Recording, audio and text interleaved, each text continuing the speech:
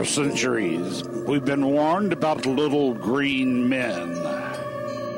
Now, they are coming. They're coming for you. Run. But first, shut your windows. Hide your apples. Prepare for... Attack of the Androids special report. It's May 19th, 2012.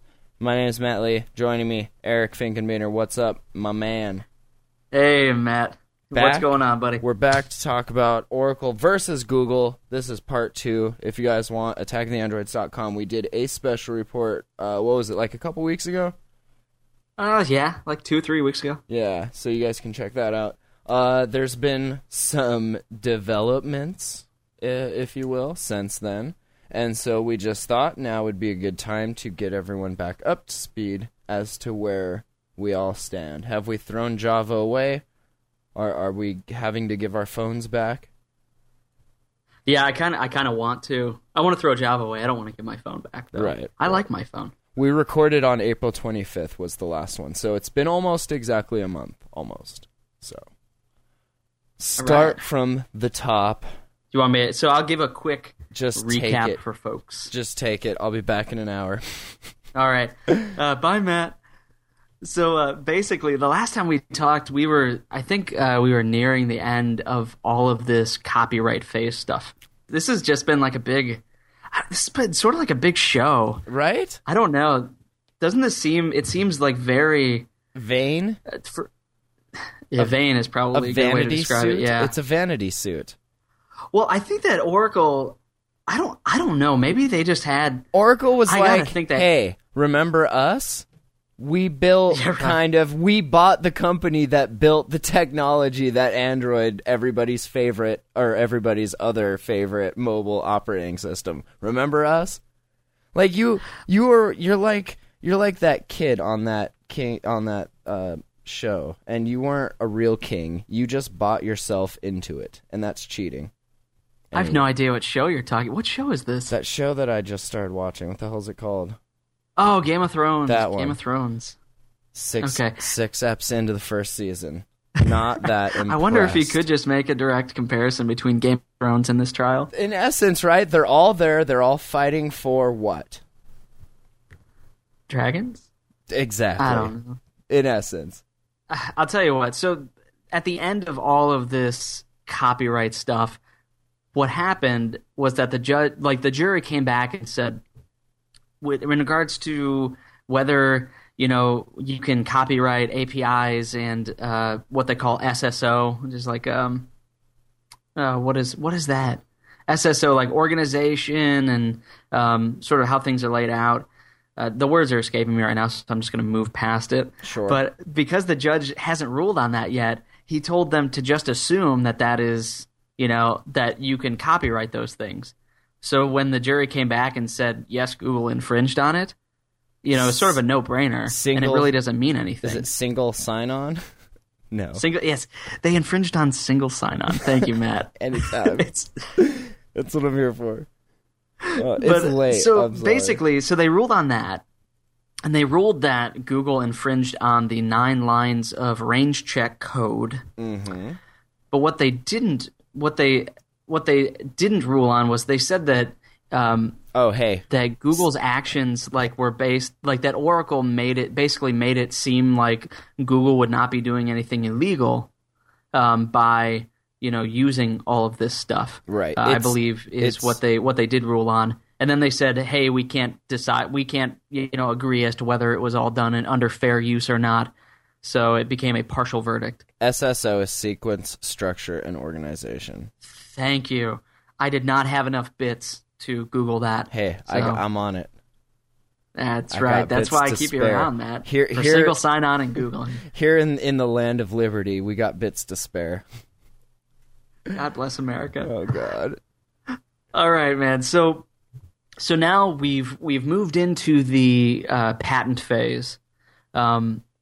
And during the patent phase, surprisingly enough, the judge ruled on something additional for the copyright phase, which was already over, in which Oracle basically said, hey, one of our testimonies stated that it had like proof that Google or one of these companies that Google contracted out to decompiled and copied 8 Java files for testing. And since Google never really rebutted that or said no, we didn't, Oracle was saying that should go into evidence. Guilty by silence. What's that? Guilty by silence. I don't know. I guess I don't know what the legal, I don't know what the law is behind that. But basically, the judge said, "Okay, fine. I guess you're right. They didn't say they didn't." So in reality, Google is currently being found as infringing on 9 lines of code, which are not currently in Android, and 8 Java test files, which were just used for testing. They were never included in the Android that was shipped. So that being said, there's not, Oracle basically found themselves in a position where even the judge was telling them, you don't have a leg to stand on when it comes to, trying to milk them for even $1 million. So that's sort of where we, I think that's sort of where we left off with the copyright stuff. And it seems if it was about money that they would have just been like, here's some money. Like, I don't think it's about that. Does anybody really know what it's about, like, really? Besides I think it is about money, or it was initially. Really? But what happened? Yeah, because Google even offered to settle for quite a large sum of money. And that's what I'm saying, and they didn't take it. Like, that's why I don't think it was about the money. Like, they could have had whatever. I mean, well, what they wanted, the Holy Grail, I think, is they wanted, these deals like Microsoft has, where every phone that is shipped, they get a cut of. So, it's that innovate, litigate. That's the American mentality, dream. I think. I'm going to make money off of each thing you make money on. Yeah. And I'm going to do that a bunch of times. I think they've been, pretty much shot down for that so far. So at this point, I think it's more of saving face. It has to do with... I think that ship sailed, bro. I think that ship sailed a while ago. Well, I think it's not saving face with the public. I think it's more of... Does the public even understand, though? I feel like the public... I don't think like the majority of the public really cares one way or another. As long as they can log into their Gmail and check their iPhones or their Androids, I think the public, I think it has more to do with other companies. You're right. Google may have given them a little bit of a black eye with this initial ruling on copyright, and they want to make sure that there's not, that there's not blood in the water, that all these other companies that if, that Oracle says, hey man, if we come after you, then you better be scared because, we didn't even back down when Google had us in a corner, that sort of a thing. It's the prison mentality. Is that what we've... Again, much like... this turned into a jail yard fight. Much like in the Game of Thrones, where people just... Oh, man. Life is just like that show. Is it just because I'm watching it, or are people just completely barbaric sometimes? I think that it's a little from column A, a little from column B. Okay. So now we've moved into the patent phase. And it is notably different.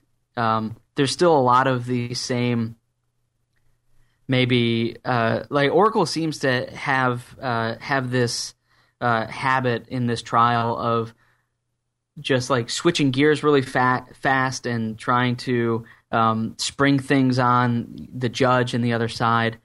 So when it comes to something as complicated as these patent arguments, it's been really difficult to try to keep track of who's saying what and what's true and what's not true. I would hate to be on this jury. I really would. I think it'd be kind of interesting to be on it, just to, like, this is getting into, like, it's like a computer science lesson almost, right? Like, didn't they have to really, to get the jurors to understand? I'm looking at these, I don't know if it's the jury cards. It says your answers must be anonymous. As to the compilable code for the 37 APIs, has Oracle proven that Google infringed? Yes or no? And there's a box checked yes. And then a major... Yeah, and that's from the copyright phase. That is the juror's card. Oh, well, that's cool.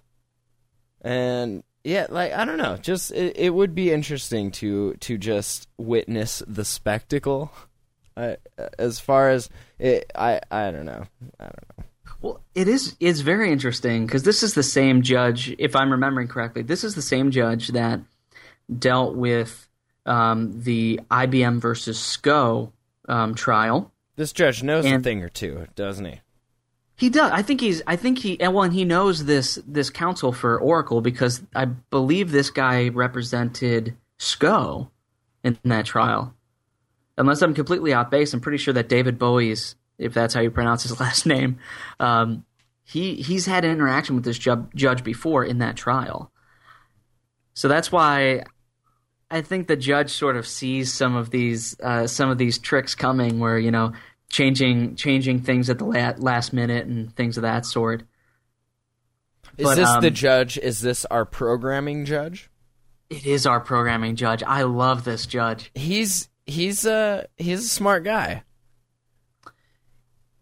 This is the kind of judge that I think if every judge that dealt with these types of cases emulated his behavior, we would be much better off. Because it really seems like he's taken the time to try to get some sort of understanding as to at least with the pieces that are up for copyright debate. I don't know so much about the patent stuff, right. But he's tried to get an idea of what these things are actually about. And at one point, during the arguments during which Oracle was arguing that they should be able to go after infringers' profits versus just statutory, and the judge made the point that he's learned how to program during the course of this trial, and that I think the quote was that he probably could have written range check 10 or 11 times in the amount of time he sat behind the bench, and that he doesn't think that he thinks a high schooler could write this stuff. Exactly, it's nothing special. Yeah, which is what we said. All along. It's very basic, even though it looks complicated.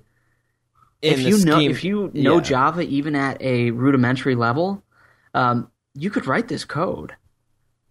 So it's not to say that infringing on somebody's code, like plagiarism, is a bad thing. If you just say oh, your code was simple, so I just wrote it for you, like maybe. But if it's part of your... in the example of this, yeah, I think that what the point the judge was trying to make is that this is so simple that people could infringe just by writing the code from their own mind, because it is written to such a standard, how variables are named and what they use to throw exceptions. It's all very basic Java stuff. I like here it says, Oracle, the 9 million Java developers, and the entire Java community thank the jury for their verdict in this phase of the case. The overwhelming evidence demonstrated that Google knew it needed a license and that its unauthorized fork of Java in Android shattered Java's central write once, run anywhere principle. Every major commercial enterprise, except Google, has a license for Java and maintains compatibility to run across all computing platforms. That's where you just have to say to yourself, you can never trust lawyers. I know, because right? That basically flies in the face of what that judgment was. And then Google says, we appreciate the jury's efforts and know that fair use and infringement are two sides of the same coin. Yeah, that had nothing to do with it either. It's like what people aren't coming out and saying is that, I don't even know. It just seems, it infuriates me to the point where I don't want to write in Java anymore. And I don't know, maybe I won't. I really want Google to come out with something that says, you know what? Because they've created languages in the past. Right. I want them to say, you know what? We've created a new language, and that is what you can use to program on Android instead. And go the C# route and make something that's the syntax is very close to Java if you're worried about keeping those developers. I like they say the core issue is whether the APIs here are copyrightable, and that's for the court to decide. We expect to prevail on this issue and Oracle's other claims. It's just I like kind they're of expect just to like as well. closing middle fingers for everybody. Thank you. Oh man. I really expect Google to come out on top when it comes to the API question, because in everything that I've read that the judge has stated, it really seems like he is, because he's sort of, because he's dove into it. Yeah, exactly. He understands. Do you feel like they would have gotten a different had the judge just like completely not had any idea? I mean, it's almost it's almost your responsibility as a judge, though. If you're getting into something that's over your head, you either talk to experts or do the research yourself, which this guy totally did, which is awesome. Yeah, I don't know if it would be different. I feel like it probably would, because this judge seems to take a personal interest in it. I think that I'm trying to remember which expert it was. I think it might have been Dr. Terrence Parr said to the judge that you'd make a good computer scientist, which I thought was kind of funny. Maybe kissing his butt a little bit. No, that's it takes a certain kind of mind to be able to do that, even at such basic levels. Yeah. So if we would have had just some judge that, I think that if we would have had any, what I'll call a normal judge, that Google probably would have lost out on this, because the feeling I get is that judges nowadays are more likely to side with the business or the company that's saying that they had their things stolen from them. Yeah, without any real. Isn't that always the safest bet? Which is kind of crappy, but yeah, because they're. Although that I didn't get happen, the feeling that their attitude is, I'm just going to pass the buck. I'm just going to move it to the next person who that can didn't hopefully happen. read and understand computer science. That didn't happen in the Facebook case where the twins were like, I guess they did get money though, didn't they? Yeah, I think they got some money, an undisclosed amount. That's true, huh? Damn. Yeah, and now they're on what are those nut commercials, like Emerald Nuts or whatever? Pistachios? I don't know. Pistachios, maybe. I have no idea. I thought that was just so weird. I don't have. Nobody knows who they are. Welcome to your 15, minutes of fame. You should have just continued down the Harvard. Right. You should have kept rowing down the stream, boys. Living off of your parents' gold and riches. Well, now they can live on their own gold and riches. Well, that's true. Like dragons. All right. So you want to get into what these patents are? Yes, I do. Sweet. All right. So there are two basic patents that are still, I believe both of them are still up for grabs, though the first one, we'll call it Patent 104. I think that I've seen that might be in jeopardy of not being relevant anymore, but we'll see. So there are two that are currently still in the game. The first one, Patent 104, has to do with. I'm going to distill it down as much as I can. So, if you're going to email me saying, "Oh, you're being inaccurate or you're not showing the full picture," I understand this. So we'll move past it. I'm just going to try to make it as simple as possible.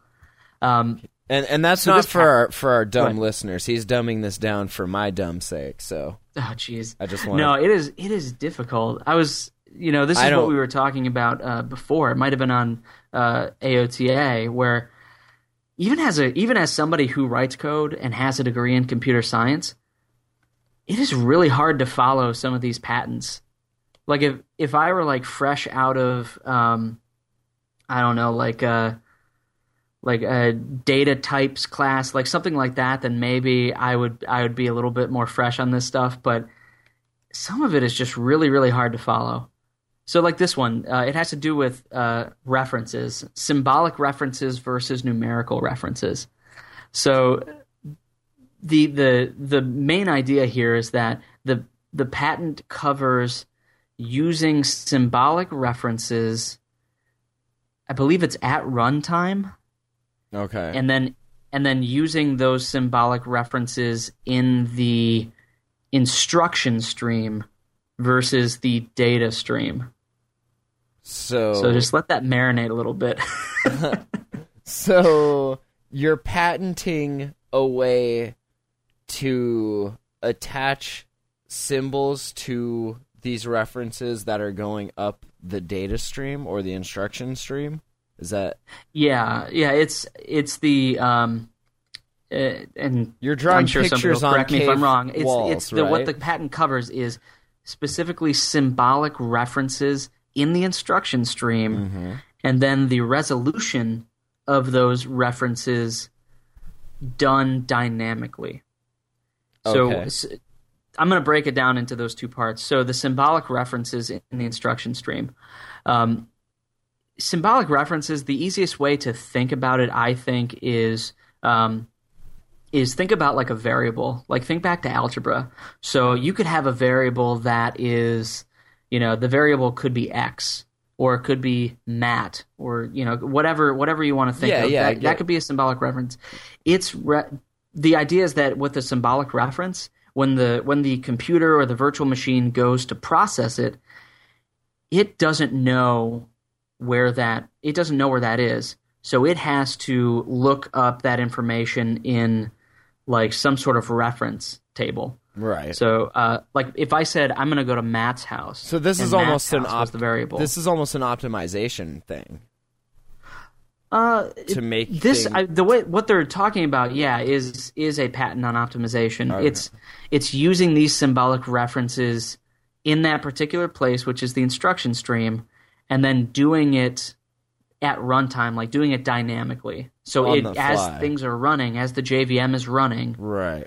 Well, how else would you do it? How would you do it statically? You would let that run first and then like boot the machine? I don't understand that.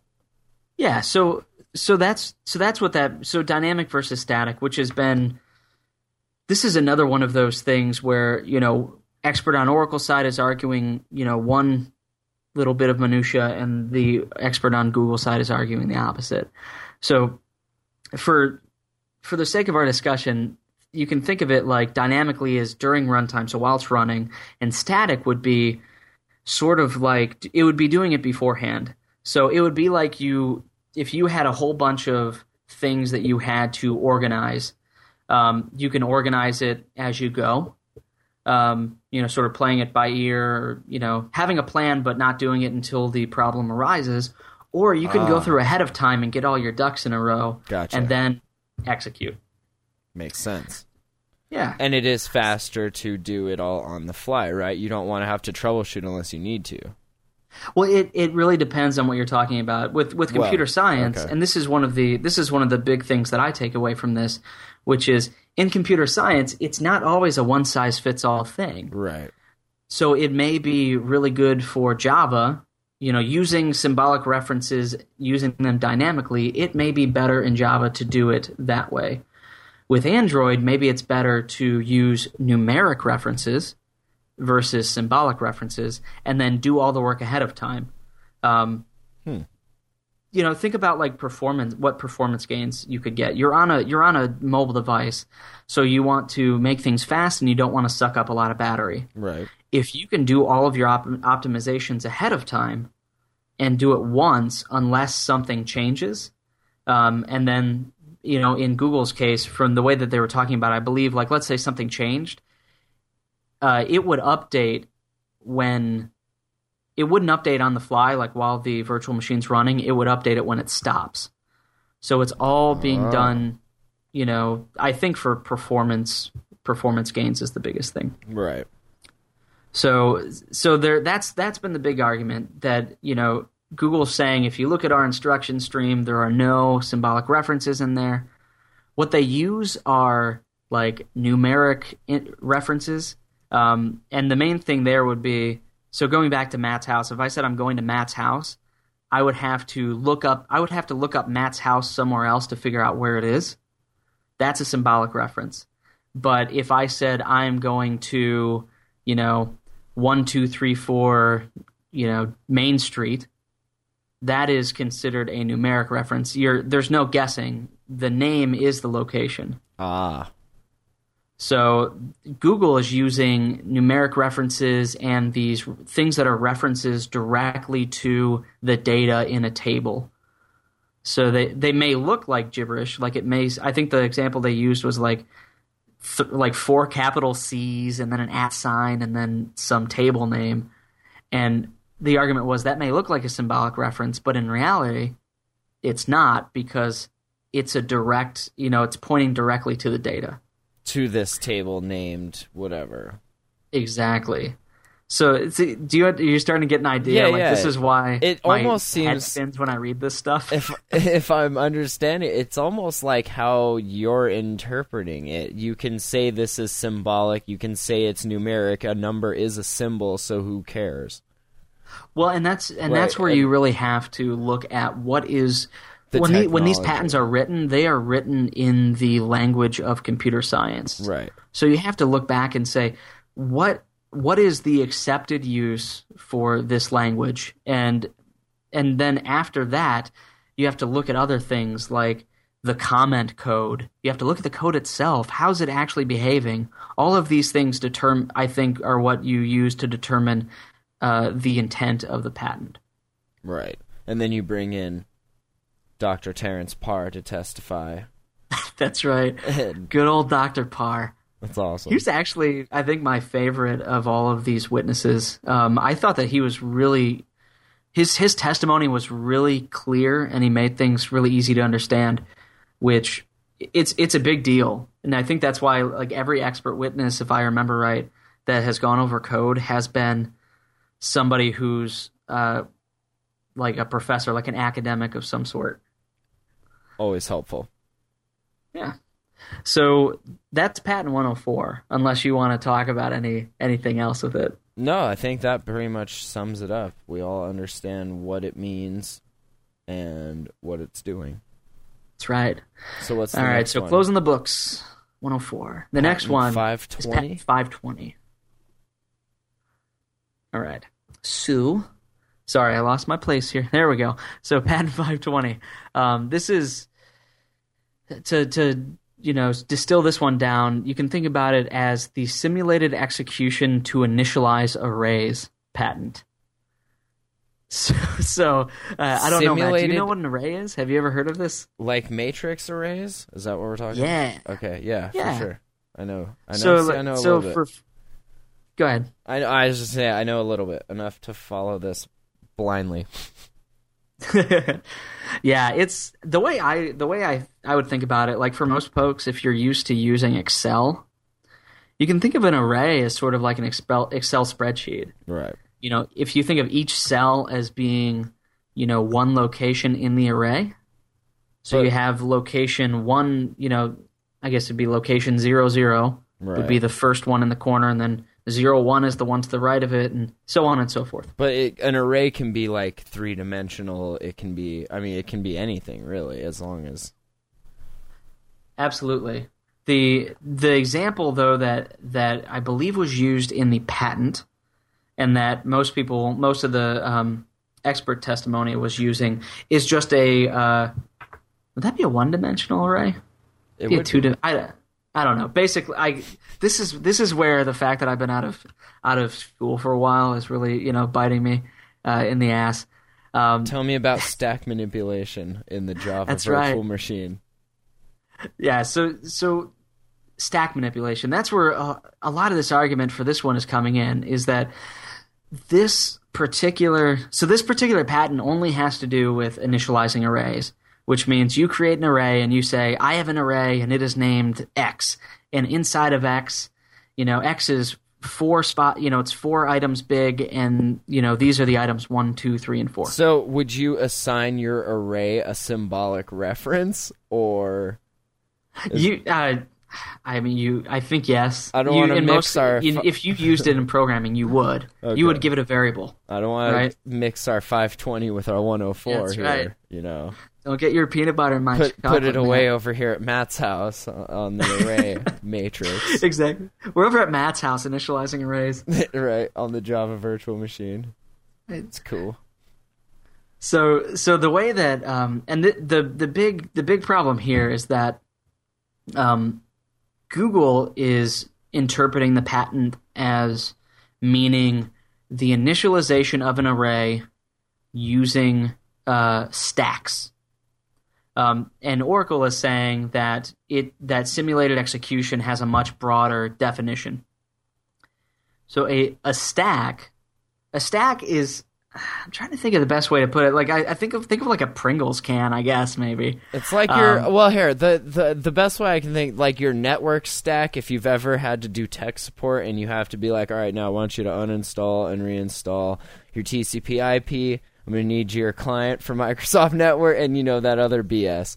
Like that whole thing together is your network stack, and without it, your network stack can't communicate to any other layers of your operating system, right? It's like and that is stacking for that's stacking sort of like from a systems perspective. Right. This type of stack is actually a data container.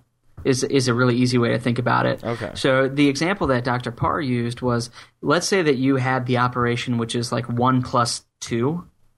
What you would do is you would take the 1 and you would throw it on the stack. So that's at the bottom of the stack, and then you take the plus sign and you throw it on the stack, and then you would take the 2 and you throw it on the stack. So that's called pushing. That's pushing to the stack. And then when you pop the stack, that's where you process all the stuff that you've pushed, all the stuff that's on the stack currently. So if you were to pop that stack, it would spit out 1 plus 2, and then you would get the answer of 3. Right. Well, in this case, like Google is saying, well, that's what Java uses. Java, I think, when it does these initialization of arrays, it uses a stack manipulation, a stack machine in the JVM. So, and then in addition to that, the patent has examples in it, which I believe only show stack manipulation as an example of what this patent is trying to describe. So is this what we heard, that they were missing certain parts of their patents, like it wasn't filled out or something, like they didn't have the proof or the concept or something written down right? That had to do with, or is that something I think different? That was copyright. Oh, okay. And I think that had to do with where they didn't have proof that they owned all the pieces and parts, or they didn't say that it was that all of Java was considered to be a collection of a whole or something of that lines. Oh, okay. So this is something different that they're. Yeah, this is something different. And when Google got Dr. Parr on the stand, what he testified was that when Android, I think it's Dalvik, the Dalvik virtual machine that'd be doing this, when it does simulated execution, when it gets to something that has to do with like initializing arrays, it doesn't use stacks in simulated execution. It's actually using pattern matching, which is a different way that you can initialize. So rather than using a stack, you just look for a particular pattern and you keep on repeating this process over and over again until the pattern doesn't match anymore. So the problem is we don't have quantum computers that can just do everything at once, and then we can just be done with this. I think the problem is that we don't have artificial intelligence that's smart enough to tell us when we're being stupid. To just do this for us here. Yes, we need AI judge. We need data sitting on the could you imagine sitting on the stand. The judges from that old Transformer cartoon where it's all the faces and they're like guilty or innocent. And they're always like guilty. That was great. Exactly. Somebody can just sit there and says, not simulated execution. No. And then we just all go home. Fail. Go home. I quit the internet today. So that's the overarching idea here, is that Dr. Parr ran these tests that were meant to prove it, where basically he showed a pattern. He simulated a pattern in regards to this array initialization. And he showed in the log files and in the output that the moment he broke the pattern,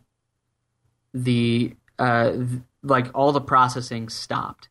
Right. And if it would have been their way, it would have continued. Exactly. It would have just moved on, because when you're using stack manipulation for this, it's not relying on a particular pattern. It's not checking that sort of a thing. It's just pushing and popping, pushing and popping. So from what we've discussed so far in these last almost an hour. It seems like they don't really have a case in this side. If Google's doing things differently, then isn't that enough to get around that, or? That's the question. We haven't seen the jury's been deliberating for like 2 or 3 days at this point, and that's up to right now, May 19th here, Saturday. That's where we're at is deliberation, and we've already dropped 2 jurors since then. The one juror couldn't get her car broke down on the bridge, and the judge basically said, "It's up to you guys, but I don't think I need to send the U.S. Marshal to go get her." So they just dismissed her. And then another one fell sick, and they just dismissed that person as well. But unfortunately, it sounds like that one of those 2 people was not the person or the people who were holding up a unanimous decision. So they're still in deliberation at this point. Right. One thing that's interesting, though, is that on, I believe it was Friday, the jury had some questions that they passed back. And among those questions, it had to do with, the first one was like, why do we have to be unanimous? The second one had to do with Dr. Parr's testimony, where they were basically asking, does his testimony, the fact that he ran these tests, is that evidence that Google's method of initializing arrays is different? I like and they that also the asked jurors for. I like that they're getting lippy. They're like, "Does it have to be? Do we have to be?" And the judge is like, "It's the law. It has to be unanimous." Congress. I forget what his so. reasoning was. But do we have? Because Congress said so. Shut up and make a choice. There's something, I'm trying to pull it up real quick. There's something that has to do with whether the judge added that he had been privileged to preside over more than 100 trials, with the vast majority of them being jury trials. And he said that only in a couple of instances did he have juries that could not come to unanimous decisions. Oh man. I can't find it. I wanted to. The judge had a pretty funny answer as to whether they had to be unanimous or not. But basically, it was just like, yeah, you need to be unanimous because they don't want a hung jury. They don't want to do all this over again. And because Congress said so. So shut up and do your duty. Go. What a strong argument. Right. Because Congress said you have Congress said so. So they've also asked for the testimonies to be read back by the court recorder or whatever you would call that person. They just like your voice. I think it's court reporter. Stenographer. Yes, the stenographer. Look at you. I know, right? $20 word. Midnight. So just doing it to it. So I think that's the only question they had. So maybe that's what's holding us up is that nobody is clear on whether Dr. Parr's testimony clearly puts the argument in one camp versus the other. I like to think that the stenographer has like a voice that you can change, like your GPS nav, and they turned on the sultry voice and just sat back and let her like do her thing. Really? See, yeah. I wouldn't go there. Or I'd like rather the Klingon, have like the Yoda voice, or the Cartman that voice. Tom did a while ago. Yeah. Yes. That'd be awesome. Yes. The Clinit method stands for class initiation method. Like, that would be awesome. So great. And then oh my god, we are so off the rails. I apologize. So that's basically the overview of the patent stuff. Does this mean we may have a part 3 to our special? Oh, we will definitely have a part 3 of our ongoing just based coverage. On the what do you call it? The damages phase. So tell me a little bit about that. This is the part where it's all about the money, right? Yes. This is where Google says, Oracle, how much money do you need from us to save your company? Yeah. I think this is literally where they call up somebody's like admin and say, yeah, we need some money out of petty cash. Can you grab some money out of your desk? Will you send the marshal there? That's like this is God, this is somebody's lunch money, basically, I think is what it's going to come down to. So what Oracle stated, allegedly stated, because I don't think I've seen anything that solidly says one way or the other. They stated prior to the trial that they would only be seeking statutory damages. Because what Google has been found to infringe on so far is so minuscule, the max I believe that they can get with statutory is $150,000. So because of that, David Bowie. That's his name now. His name is David Bowie. David Bowie. Thank you. David Bowie told the judge that they were considering that they wanted to go for infringers damages.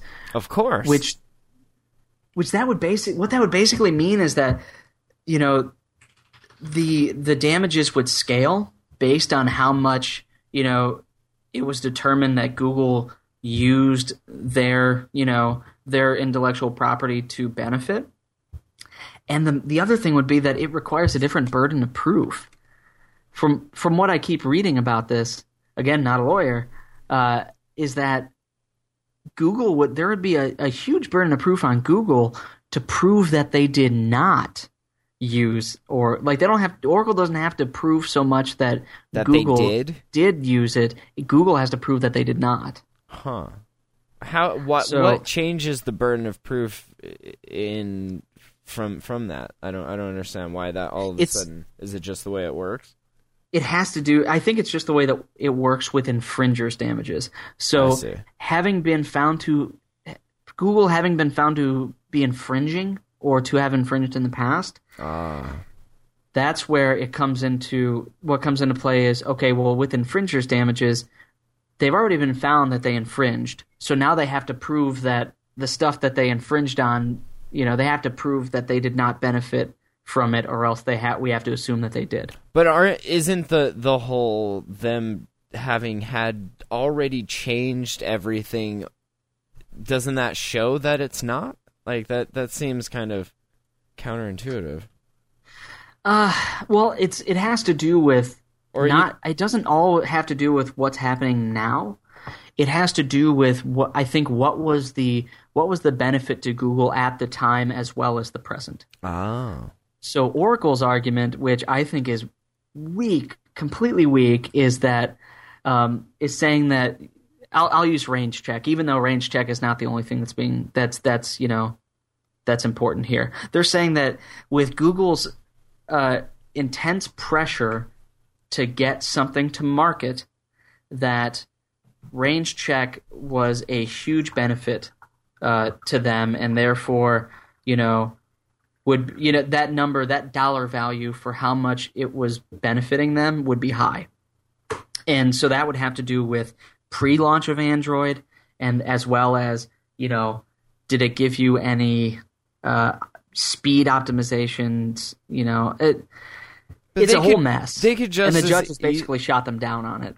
Yeah, that's good then. Because they could just as easily show that if they would have just left it their way, like, that it wasn't going anywhere until they started doing these better improvements, and it had nothing to do with the existing, infringement. Well, let's think about range check. I think that just saying, oh, it's 9 lines of code, it's not important, is not a very good argument, because you could have one line of code that does like one particular function. And if you take out that one line of code, everything could break. So just talking about lines of code does not necessarily a one-to-one relationship to how much it benefits the system as a whole. Yeah. One line of code, your face on the floor. That's melted. A security killer. You know what? With range check, it's so basic. The judges demonstrated even. It's so basic as to what it does that, let's say that assume that Google knew up front that, this is range check and we need this and blah, blah, blah. We need to be able to tell if something's outside of the range of a set or something like that, or of an array. They could have just rewritten it, and it would have taken somebody 10 minutes, if that. So what's the real benefit there? Is it the time saved that they copy and pasted versus just writing it themselves? Or is it, who knows? Maybe they just didn't foresee this happening because at the time it was implemented, they were on good terms with Sun. I don't know. This is where it's really difficult because I'm of the firm belief that if you put 100 Java programmers in a room and told them to write range check or something that does range check, I think that you would have probably 10 people that would write it word for word exactly the way it is right now. Is this the monkeys in a room coming up with Shakespeare argument? Sort of, except it's I don't know. It's like, 100 monkeys in a room and pounding on a keyboard, and how many of them get ASDF in the right order? Range check. In other news, so it's one of those. I don't know. Mark Zuckerberg got married today. That's pretty sweet. Who did? Mark Zuckerberg. Right after that, right after making a whole bunch of real money. That's interesting. Right? Uh-huh. He's been with that girl for a long time, though. I know, huh? Since, high school. So there you go. So that's... I just wanted to throw that out there. I just saw that. That's cool. Breaking news. All right. Well, anything else you want to cover about this, or does that about sum it up? The only thing I will say is that it has to relate to the money. Is that Oracle asked to be able to do these infringers damages and basically got shut down, but they made an agreement between themselves and Google and the judge that when the judge rules on whether these APIs and SSO are subject to copyright, if the judge rules that they are, then Oracle will, I believe they will forfeit statutory damages and they will go for infringers damages. If it's decided that they are not able to be subject to copyright, then they will just go for statutory damages, which in this case I think would mean, once you think about legal costs, I think that would mean that they basically, Oracle lost money on this entire thing. Who's going to lose their job over if it goes that way? That is going to be so funny, though. It's going to be justice served. This is a team. This is a team of lawyers. I don't even think $150,000 covers David Bowie's paycheck. David Bowie. Oh, Major Tom. Oh, no. Yeah, I agree. There's no way. So that's what I'm saying. Like, they're raging if this goes bad, which it's going. Yeah. Like, you can't be evil. Come on. Listen to Google. Don't be evil. Yeah, but have you seen Larry Ellison? He looks like a pirate. Kinda, huh? And we know that pirates are evil. Intrinsically, pirates are evil. That's right. That's what the MPAA told me. No, you I get all my news. You wouldn't download a pirate. No, I'd never. I would go out on a special cruise that takes you out to the ocean there where the pirates are. Where it's just maritime laws. And gives you money, and then you just shoot pirates. Like, they pretend like they're a ship that needs help, and the pirates come in, and then they just unload with the 50 cal. Like, anyway. Oh, is this... Yeah. Did you read about that? I hear there's some of your friends doing that. I thought that wasn't that off of the coast of Africa a few months ago or something? Dream job for the MPAA, just killing pirates all day. What? I hadn't heard this, so this will be interesting. Yeah. We'll cover that outside of the Oracle versus Google special. How's that? That sounds good. Sounds really man. good. All right, Eric, good stuff. If you guys want, email show@attackoftheandroids.com. Check out our site over at attackoftheandroids.com. Watch shows live and interact with the social media, because that's where we're at. We live online. Huh. Because real life sucks, huh, Eric? So we live online. Right. That's right. IRL FTL. That's what I say. That's what I say. All right, thanks for listening, guys. We'll catch you next week. Bye-bye.